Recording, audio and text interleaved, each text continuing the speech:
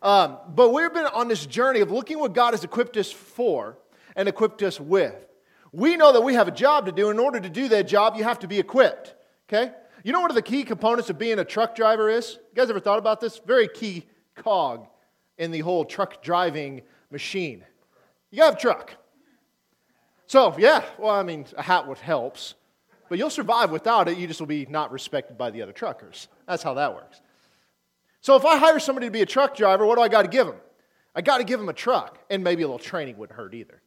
You know, the thing is that we, as the body of Christ, have at our disposal everything that God has provided for us to do something for Him on this earth. The problem we have is most of us just take a little bit here, a little bit there. Do you realize, and you may not know this, but the church today, especially in America, is not centered and focused on God.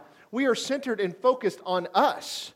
We are all about us and how we come to play in God's plan. We're always looking for the next great thing, whatever God has called us to, and so on and so forth. Some of that's not bad, but the problem is that we have taken our attention off of God and brought it on ourselves. What can God do for me? That's where we are. And so with that being said, we got to understand that everything that God has equipped us with has a purpose, and it is not so me-focused. Again, God cares about us. He loves us. He has a wonderful plan for our life. Doesn't that sound good? Isn't that VeggieTales? Is that VeggieTales? I think it is. That came out of nowhere. It's ingrained in you, you know. You watch it enough, and it just happens. So we're focused on the area of healing. Do you realize that God wants your body to be whole? But He also expects us to minister that same message and that same healing to those around us. Now, I told you guys over the last couple of weeks, and we're going to kind of recap and get back to where we were. We had a little stop, a little break with Brian being here last week, is we're going to talk about the area of healing and get caught up again. And I told you, I'm going to be giving you guys some different testimonies, some from my life, some from other people's lives, and some from people I know. Today, I'm going to tell you about one that happened to me a couple of years ago.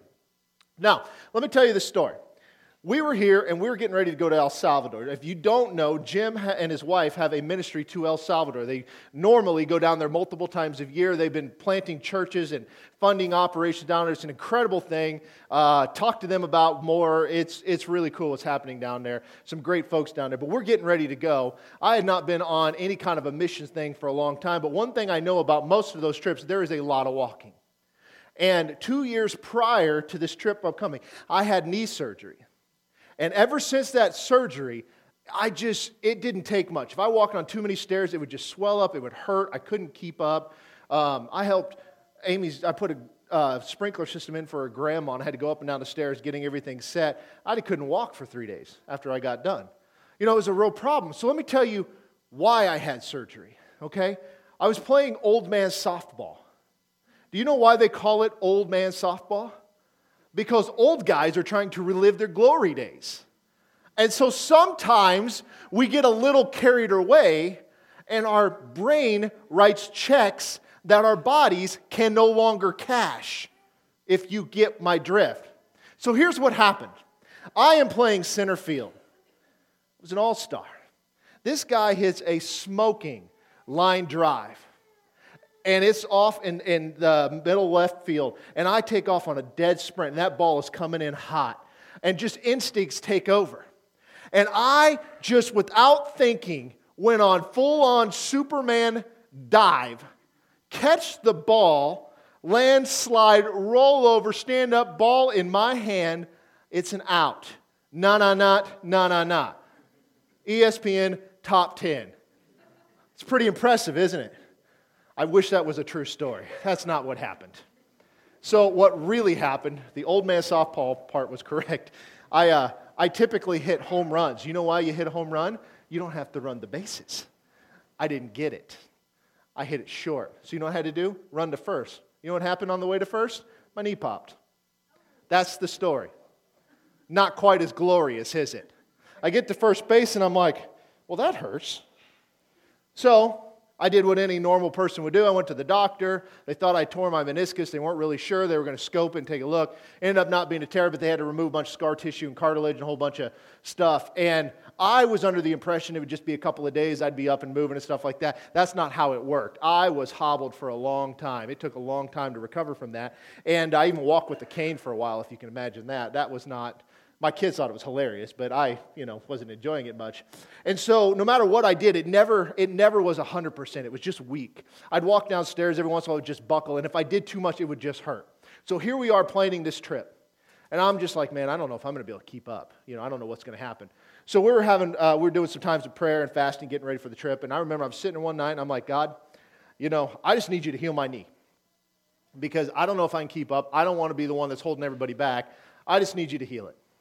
Okay? Do you realize that was the first time I'd prayed for that? We're talking 2 years after the event, maybe longer than that. I don't even remember now. So didn't give it another thought. We go on the trip. Everything goes fine. We have an amazing experience. It was a great time. Got to meet some awesome people down there. We get home. It's about a week or so after the trip, and I'm sitting there, and it dawns on me, my knee doesn't hurt anymore.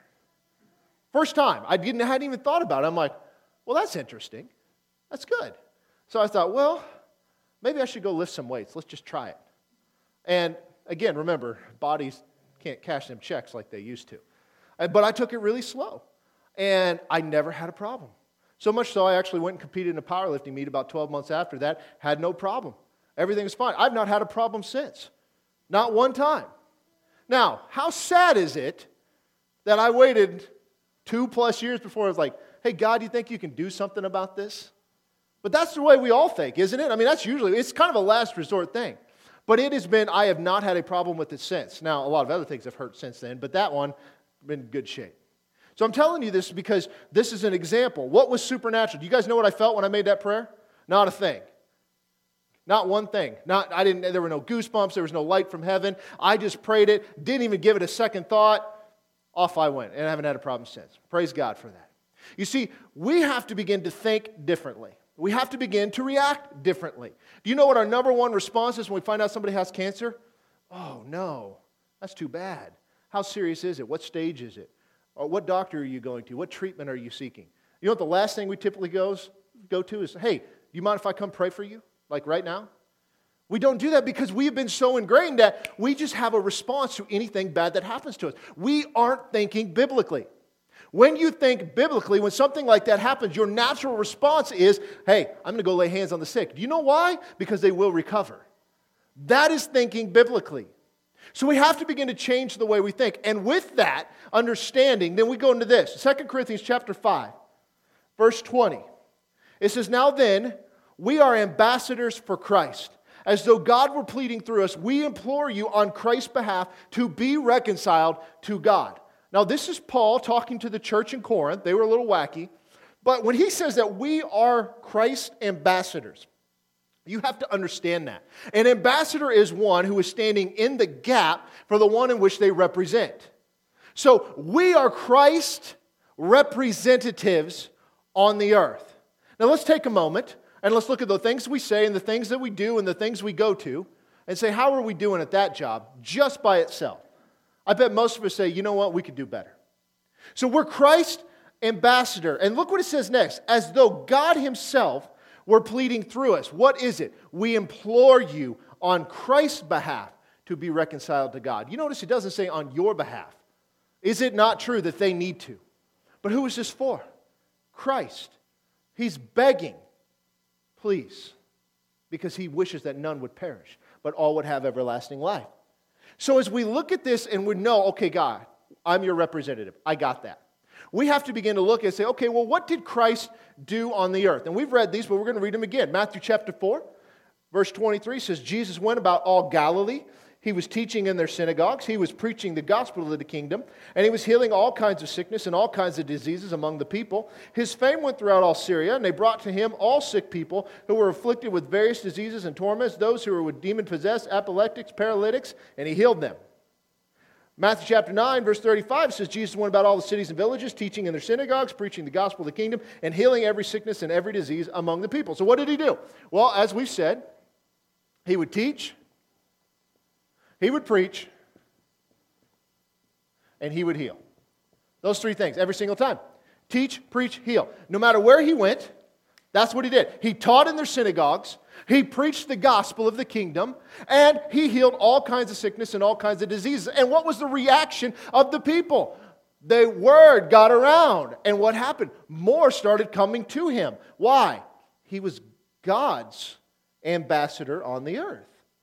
You see, Jesus represented the will of God on this earth. Do you think Jesus did miracles just because he was Jesus? Or did Jesus do miracles because it was a reflection of God's will, heart, and desire, and an example for you and I perhaps to follow? Because we did this a couple of years ago, but we studied church history and began to look at these miracles never stopped. In fact, they were in every circle of the world. Any church denomination you went into, there was numerous examples of miracles all throughout church history. So here we are, we're looking at what did Jesus do? Do you guys remember that? From the 90s, WWJD, what would Jesus do? You guys don't remember this? Am I the only? Okay, all right. Did you have the bracelet, the t-shirt, all of that? Did you have any of your either atheist or agnostic friends that when you would get mad about something like, oh yeah, what would Jesus do? They throw it back in your face. Did that ever happen to anybody else besides me? Were you that guy? Thanks, Mason. Thanks a lot. See, the thing is that we were asking that question, what would Jesus do? How do we know the answer? What did he do? Well, he taught, he preached, he healed. That's what he did. What did he teach? The Word of God. What did he preach? The gospel of the kingdom. What did he do to prove it? He healed. It's really that simple. So if Christ is God's ambassador and we are Christ's ambassadors, what should we be doing? This is not complicated, is it? These aren't one of those advanced story problems in math and stuff like that. This is pretty simple stuff. But there's one more thing that he did. In 1 Corinthians chapter 15, verse 1, it says, moreover, brethren, I declare to you the gospel, which I preached to you also, which you also received, in which you stand, by which you are saved, if you hold fast that word I preached to you, unless you believed in vain. For I delivered to you, first of all, that which I received, that Christ died for our sins, according to the Scriptures. He was buried, and that he rose again the third day, according to the Scripture. And he was seen by Cephas, the 12, over 500 brethren at once, whom the greater part remain to the present, but some have fallen asleep. After that he was seen by James and all the apostles. Then last of all he was seen by me also, as one by one born out of due time. What was the last thing that he did? He died. Now that kind of seems weird. Because guess what? I don't know if you know this or not, but you're going to die too. Jesus was born, Jesus died. Same thing as you. So Jesus taught, he preached, he healed, he died, but what was the big part of this? He resurrected. That's the cornerstone of the faith. Paul says so later on, that if Jesus did not resurrect from the dead, you are still in your sins, and guess what? My preaching is in vain. None of this matters. That's the cornerstone. You see, Jesus came out here for a purpose. His purpose was to teach, preach, heal, and ultimately be the sacrificial lamb, the Passover lamb, the one who takes away the sins of the world. But in Matthew chapter 20, it says this, and whoever desires to be first among you, let him be your slave. And just as the Son of Man did not come to be served, but to serve, and to give his life a ransom for many. Now, this is interesting. We often blow through this, and we often read this quickly and move on. Did Jesus come to be served? No. What was the church structure at this point? And forgive the word church, you all know what I mean. The Pharisees were looking for people to serve them, right? Jesus came as a forefront to that and said, forget that. Did he wash people's feet? Did he go to the women? Did he go to the tax collector? He wasn't looking for people to bow down to him. He came as a sacrificial lamb. A sacrificial lamb served its purpose, its master. Who was Jesus' master? It was God. He was doing the will of the Father. So he didn't come to serve, but he came to serve, didn't come to be served. He gave his life as a ransom. How? Because he died. You see, when something is ransomed, something is being held back, and it must be satisfied before it is released. So through his death, life was released. Fair enough? You guys with me? I want to make sure you're getting this because we have to begin to ask the question, where do I fall into all of this? We have no problem accepting salvation. Yep, I get it. Jesus died. He was buried, resurrected. I'm going to heaven. Now I don't have to do anything more. But the problem is that is not the mindset of the early church. The mindset of the early church is like, oh my goodness, I have just been set free from this. From my sin, from my bondage, from my sickness. I've been set free. Let me take this message to all these people around me. Have you guys ever met somebody that survived cancer, gone through treatment, and what happens at that point? They become an advocate for cancer research. They will promote it. They'll talk about the hospital. They're on college. They'll talk about all of these things. Not just cancer, it could be anything. Let me tell you how great these people are. You guys ever get on Facebook?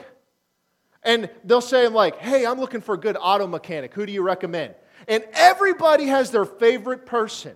And the truth is their favorite person might be the only person they've ever used. They don't have anything to compare it to.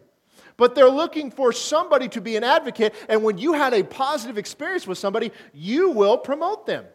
You will say, yeah, use this guy, use this gal. They're great. They're my favorite. You see, we have to get back to the ideas like, what did Jesus do for us, and what does that mean to us? Do you realize He did not die so that you could gather on Sunday mornings and get an hour of teaching and a little bit of music and maybe take communion and see some people you like? Do you realize that that is a side thing? That He died for a purpose that we could be reconciled to Him, and therefore we should be so eternally grateful for that. We can't help but share that message with everybody. We can't help it. When you have been supernaturally healed of something serious, you can't help but say, no, let me tell you something. God heals. Let me pray for you. You can't help yourself. When you realize what you have been saved from, you will not be able to help yourself. You see, what I'm getting at is we need to be more like Christ. But we have to define those terms. Just like the WWJD movement that happened back in the 90s, for those of you that remember. Some of you weren't alive back then, and that's okay. We won't hold it against you. We'll just bring in some coloring books and help you out. What was going on then is it was this movement, and it had great intentions. Let's think about everything we say, everything we do. What would Jesus do? But what it became is we looked at the mindset of Jesus and be like, well, how did He respond? He responded in love. He was very compassionate. So you can't get angry. Do you realize that if getting angry was the downfall of humanity, we're all in trouble? You ever gone to the DMV? You ever try to fix a computer? You ever have kids? You ever been married? I mean, the list goes on. See, we're looking at it from this moralistic standpoint. What would Jesus do? Well, he would feed the hungry, and He would clothe the poor, and he would shelter them, and He would take in immigrants, and He would do all of these things. But what do we see that He did? He taught, He preached, He healed. Ultimately, He died. You see, if we're to be like Christ, we have to see what did He do. And not only that, why do we need to be like Christ? You ever thought about that? We say that all the time. But do you really want to be like Christ? How many of you guys are willing to just take a beating? Hey, just grab them whips. Just let me have it. It'll be fun. Hey, I want to get hung from a cross. That'll be cool. I can die like Jesus. Do you realize that the apostles, every one of them were martyred for their beliefs? We don't like to be unfriended for ours. I mean, it's funny, but I'm serious. We got to think about this for a minute. Is that, what does it mean to be like Christ, and why do we need to be there? Well, let's look at a few verses. In 1 John chapter 2, verse 4. Actually, verse 5. But whoever keeps His word, truly the love of God is perfected in him. By this we know that we are in Him. He who says he abides in Him ought himself also to walk just as He walked. Do you guys know who wrote 1 John? It's a hint. His first name is not first. It was John. And what did he say? We need to walk as He walked. Does that mean the stride length? No, of course not. What did He do? Everywhere He went, He taught, He preached, He healed, He ultimately died, He was resurrected. What else did He do? He confronted, He called out sin. There's a lot of things He did. But John here, being the greatest of all apostles, just asking because he's the one that Jesus loved, he said, he who says he abides in Him. Would that qualify for all of us in this room? I think we would probably say that. Ought himself also to walk just as He walked. In other words, we should say what He said. We should do what He did. We should live our lives the way that He lived His life. Let's look at another one. 1 Peter chapter 2, verse 18. 1 Peter chapter 2, verse 18. Servants, be submissive to your masters with all fear, not only to do the good and the gentle, but also to the harsh. Now understand this servanthood. Now, let's just stop here for just a second. there was a master servant, a master slave thing that went on there. It was called indentured servitude, where if I loaned you money and I couldn't pay it back, I could work for you for a certain amount of time prescribed, at which point then my debt was released and we were good. And many of these people that were in those situations didn't want to leave because they had it better working for that person than they did on their own. So this is what it's talking about. Verse 19, for this is commendable, if because of a conscience toward God, one endures grief, suffering wrongfully. For what credit is it if, when you are beaten for your faults, you take it patiently? But when you do good and suffer, if you take it patiently, this is commendable before God. For to this you were called, because Christ also suffered for us, leaving us an example that you should follow his steps, who committed no sin, nor was deceit found in his mouth, who, when he was reviled, did not revile in return. When he suffered, he did not threaten, but committed himself to him who judges righteously, who himself bore our sins in his own body on the tree, that we, having died to sins, might live for righteousness, by whose stripes you were healed. Now let's stop and break this down for a little bit, because Peter has said a lot here. What he said is that it is good to be patient, I guess, for lack of a better term. What credit is it if you're beaten for your faults? In other words, you deserve it. That's not righteous. But what happens if you do good in the eyes of God, and as a result of that, you suffer? And in your suffering, you just take it patiently. And then he says, you were called to this because Christ suffered for us, leaving us an example. So in other words, the way he responded is the way that we should respond. Was he wrongfully accused? Yes. Was he wrongfully killed? Yes, by the law's definition. Don't misunderstand that. You see, at any point in time, he could have put up a defense and said, no, you got the wrong guy. He had done nothing wrong. Pilate declared it. He was found spotless and blameless. There was nothing about him that deserved death, but the people called for it anyway. They made up lies against him and all of that. And what did he say? Nothing. He was just turning his life over to God. God, you do it. He committed no sin, nor was deceit found in his mouth. When he was reviled, he did not revile in return. When he suffered, he didn't threaten. He committed himself to him who judges righteously. That is the Father. So in other words, we tend to react emotionally when somebody comes against us. If you don't believe me, read the comments on Facebook. You'll see it right then and there. We tend to think we have to defend ourselves, our position, and what they say. Don't attack me. You know what that is? That is pride. I will show you. We don't owe anybody a response for the stance we take biblically. We do not have to explain why we stand where we stand. You don't owe anybody an explanation. It's God who said it. We didn't make the rules, we just follow them. So we don't have to explain ourselves. They can say whatever they want. He died to sins that we might live for righteousness. We have to understand that. So what is the example that he gave us? Well, he taught, he preached, he healed, he ultimately died. He died wrongfully, technically. But in that process, when they were falsely accusing him, he didn't open his mouth. He didn't need to. He didn't need to give a defense for something that wasn't there. Let's look at another one. Ephesians chapter 5, verse 1. Ephesians chapter 5, verse 1. Therefore, be imitators of God as dear children. Walk in love as Christ also has loved us and given himself for us, an offering and a sacrifice to God for a sweet-smelling aroma. Now, this is interesting. First thing he says, because of all of this, all the stuff that comes before that, we'll talk about that later. Be imitators of God as dear children. Now, here's the thing. What did Paul just tell us to do? Imitate God. Great. So whatever God did, we should imitate him. Fair enough. How should we do it? As dear children. Okay? That should tell you something. If you don't like the way your kids behave, perhaps you start looking in the mirror first. Because they're little mini-me's. Hope I'm not setting myself up here. They're little mini-me's. Everything you say, everything you do, they imitate. Walk in love as Christ also has loved us and given himself for us. Now let's stop there.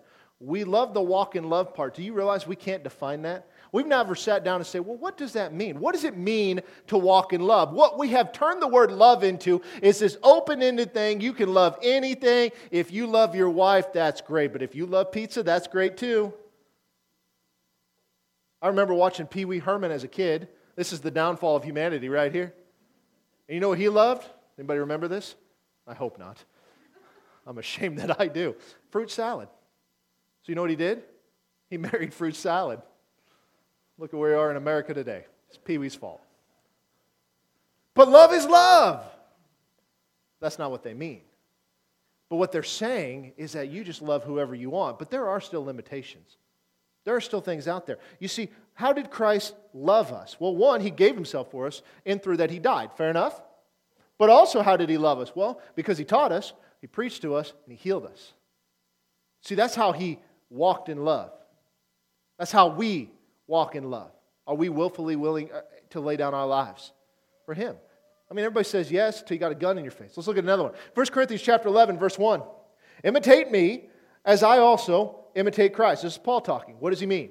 All right, you can do what I do because I am doing what Christ did. So you can look to me as an example because I am following the steps of Christ. Well, what did Paul do? Well, we know that Paul went into the synagogue every time he showed up in a new city and he taught there. Sometimes it was weeks in a row. We know that he preached the kingdom because he talks about it. We know that he healed because he talked about it. And I don't know if you know this or not, but he also died. He died for his beliefs. He died because of the message that he was preaching. What killed Jesus? The message that he was preaching, the actions he was taking. What killed Paul? The same exact thing.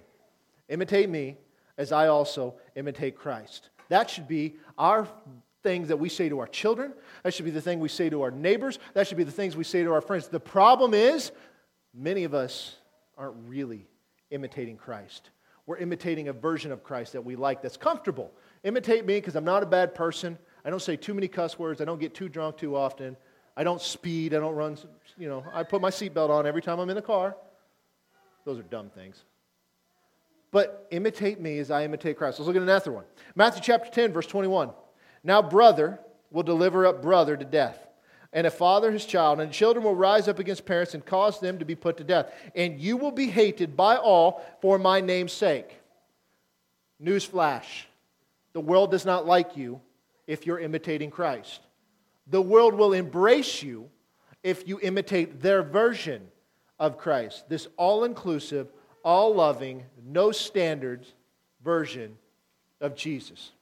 But he who endures to the end will be saved. When they persecute you in the city, flee to another. For assuredly I say to you, you will not have gone through the cities of Israel before the Son of Man comes. A disciple is not above his teacher, nor a servant above his master. It is enough for a disciple that he be like his teacher, and a servant like his master. If they have called the master of the house Beelzebub, how much more will they call those of his household? Who's he talking about? Who's the teacher? Who's the master? It's Jesus. You see, they're going to hate you because you're his disciple. You're his servant. It's enough for a disciple to be like his teacher and a servant like his master. In other words, are we truly being like Christ? We have to look in the mirror. We have to ask that question. I can't answer that for you. Only you can answer that. Don't convince yourself you are. Look at the reality of what he did. Am I doing this? Let's look at another one. Luke chapter 6, verse 39. And he spoke a parable to them. Can the blind lead the blind? Will they not both fall into the ditch? A disciple is not above his teacher, but everyone who is perfectly trained will be like his teacher. Who will you be like? Who's he referring to? Himself. Perfectly trained. You could say perfectly equipped, because training is equipping. So in other words, when we get back to the Word of God and just say what it says and do what it says to do, we can be like Christ. Let's look at another one, Ephesians chapter 4. Verse 11. And he himself gave some to be apostles, some prophets, some evangelists, some pastors and teachers, for the equipping of the saints, for the work of the ministry, for the edifying of the body of Christ. Okay, now stop. Those are the fivefold ministry gifts. We talk about them all the time. He gave some to be. That means not everybody will be, but some are. And why did he give them? To equip the saints to do the work of the ministry. Are they doing the work of the ministry? No. They're equipping the saints to do the work of the ministry. Why? It edifies the body of Christ till we all come to the unity of faith of the faith and of the knowledge of the Son of God, to a perfect man, to the measure of the stature of the fullness of Christ, that we should no longer be children, tossed to and fro and carried about with every wind of doctrine, by the trickery of men, the cunning craftiness of deceitful plotting, but speaking the truth in love, may grow up in all things into Him who is the head, Christ. What are you supposed to grow up into? Christ. Which means what? At some point, you better be teaching, you better be preaching, you better be healing, and you better be willing to lay down your life. You see, He spoke the truth in love. Meaning what? Is it loving to ignore reality? If an oncoming bus is heading this direction and somebody's about to step out in the street, which is more loving? To yell at them? To run and grab them?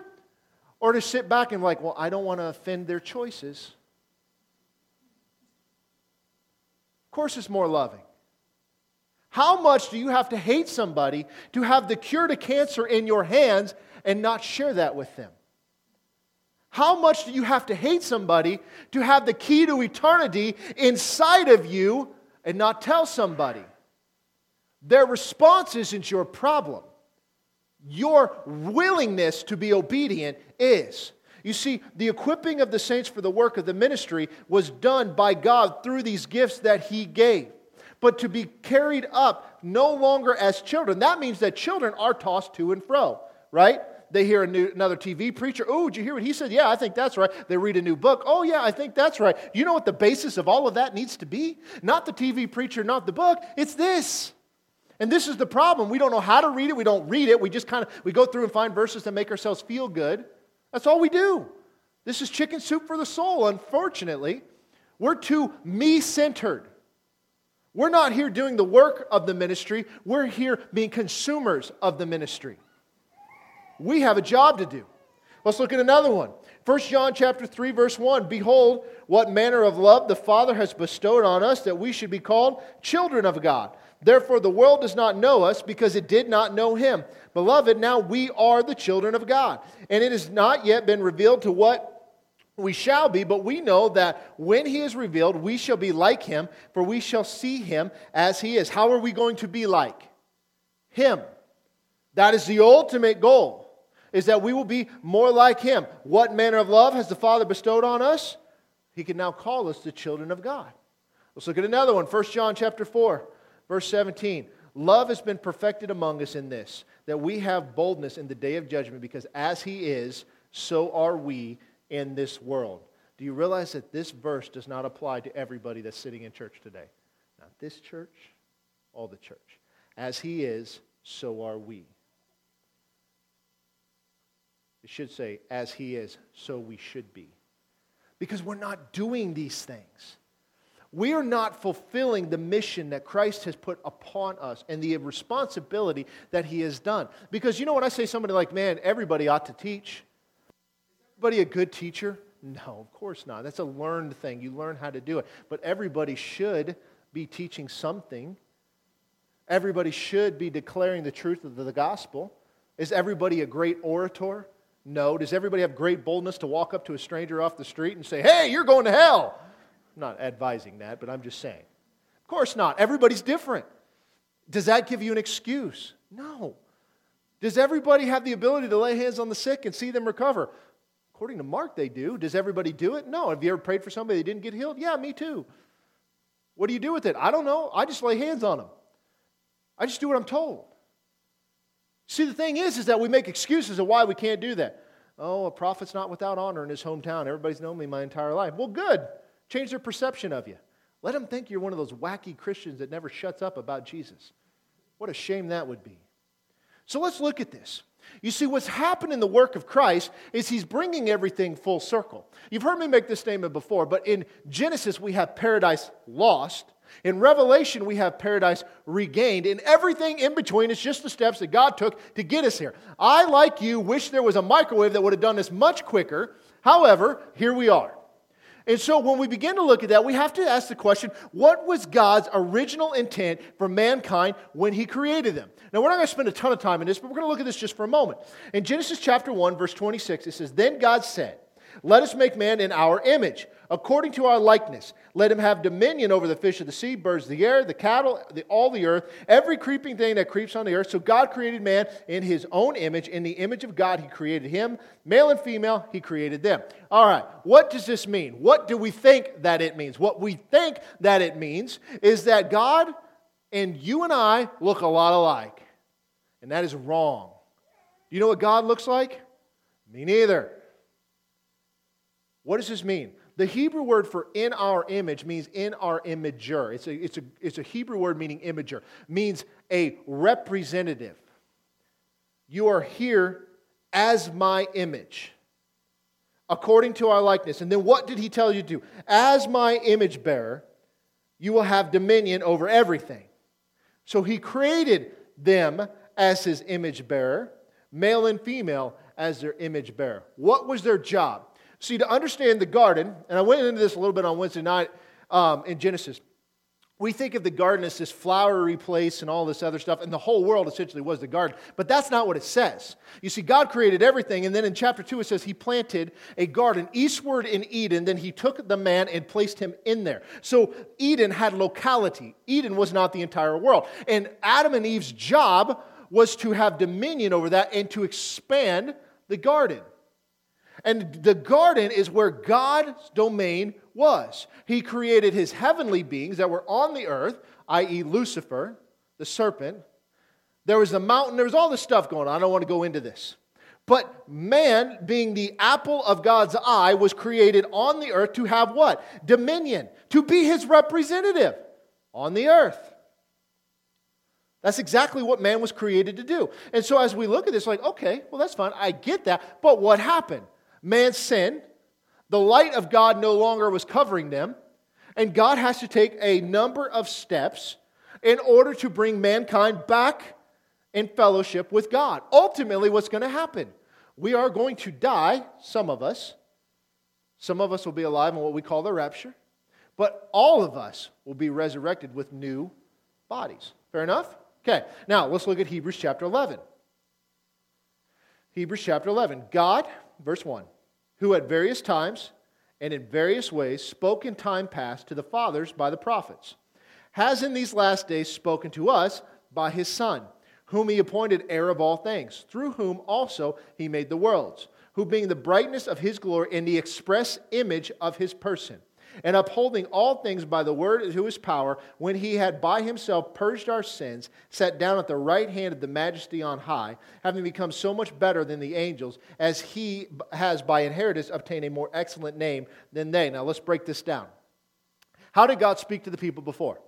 Through prophets. How did God speak to the people in the beginning? Through fellowship. When the sin occurred, fellowship was broken. God no longer spoke to the people through the same mechanism. Thus the prophets came. The prophets were God's representatives. They were the mouthpiece of God. And so they would declare whatever the message is that God had given them. And what happens if they stepped out on their own and they were no longer giving God's message? They'd be wrong and they'd be stoned. At least they were supposed to be. In fact, sometimes when they were being God's express image and being his mouthpiece and saying what he said, what happened then? They too were stoned because they didn't like the message. Must not have been loving enough. It's a shame. So, in these last days, what has he done? He's spoken through his Son. Jesus himself, God himself is on earth, whom he appointed heir of all things, through whom also he made the worlds. How was the world made? Through Jesus. If you look at Luke chapter 3, you see the genealogy. It goes backwards. The son of Adam, the son of God. God was there in the beginning. Jesus being there, he was part of the creation. So he wasn't a created being, he was the creator. Who being the brightness of his glory and the express image of his person. That is God's imager right there. Jesus was the image of God on the earth in that moment. Adam and Eve were the image of God in the garden. You and I need to be the image of God right now. You see, we get confused when we hear things like, in the Ten Commandments, don't take the Lord's name in vain. What do we think that means? Well, don't use his name in a cuss word. Well, I've got news for you. That's a good thing not to do. But that's not what that means. It means that do not take on His name in vain. Just haphazardly. Call yourself a child of God and do what you want. Because what were the Israelites? They were God's chosen people through Abraham to be His representative on the earth. This is a chosen people, a holy nation, a royal priesthood set apart by God. If you follow my commandments, and by doing so you will be representing my goodness to the entirety of the world, then you will be blessed. If you go the other way, you will be cursed. What do you want to do? They agreed to it, and they immediately broke it. But what happened when God brought them out of Egypt? Word spread of what happened. How the Red Sea was split and they went through on dry land. It made them going into the promised land. Everybody was afraid of them because they had heard what God had done. You see, they were being His representative. They were doing their part. God did His part. Word got around of what He was doing. Jesus was God's image on the earth, given to us. Now we are God's image on the earth. Or at least we should be. But there was another commandment given in Genesis.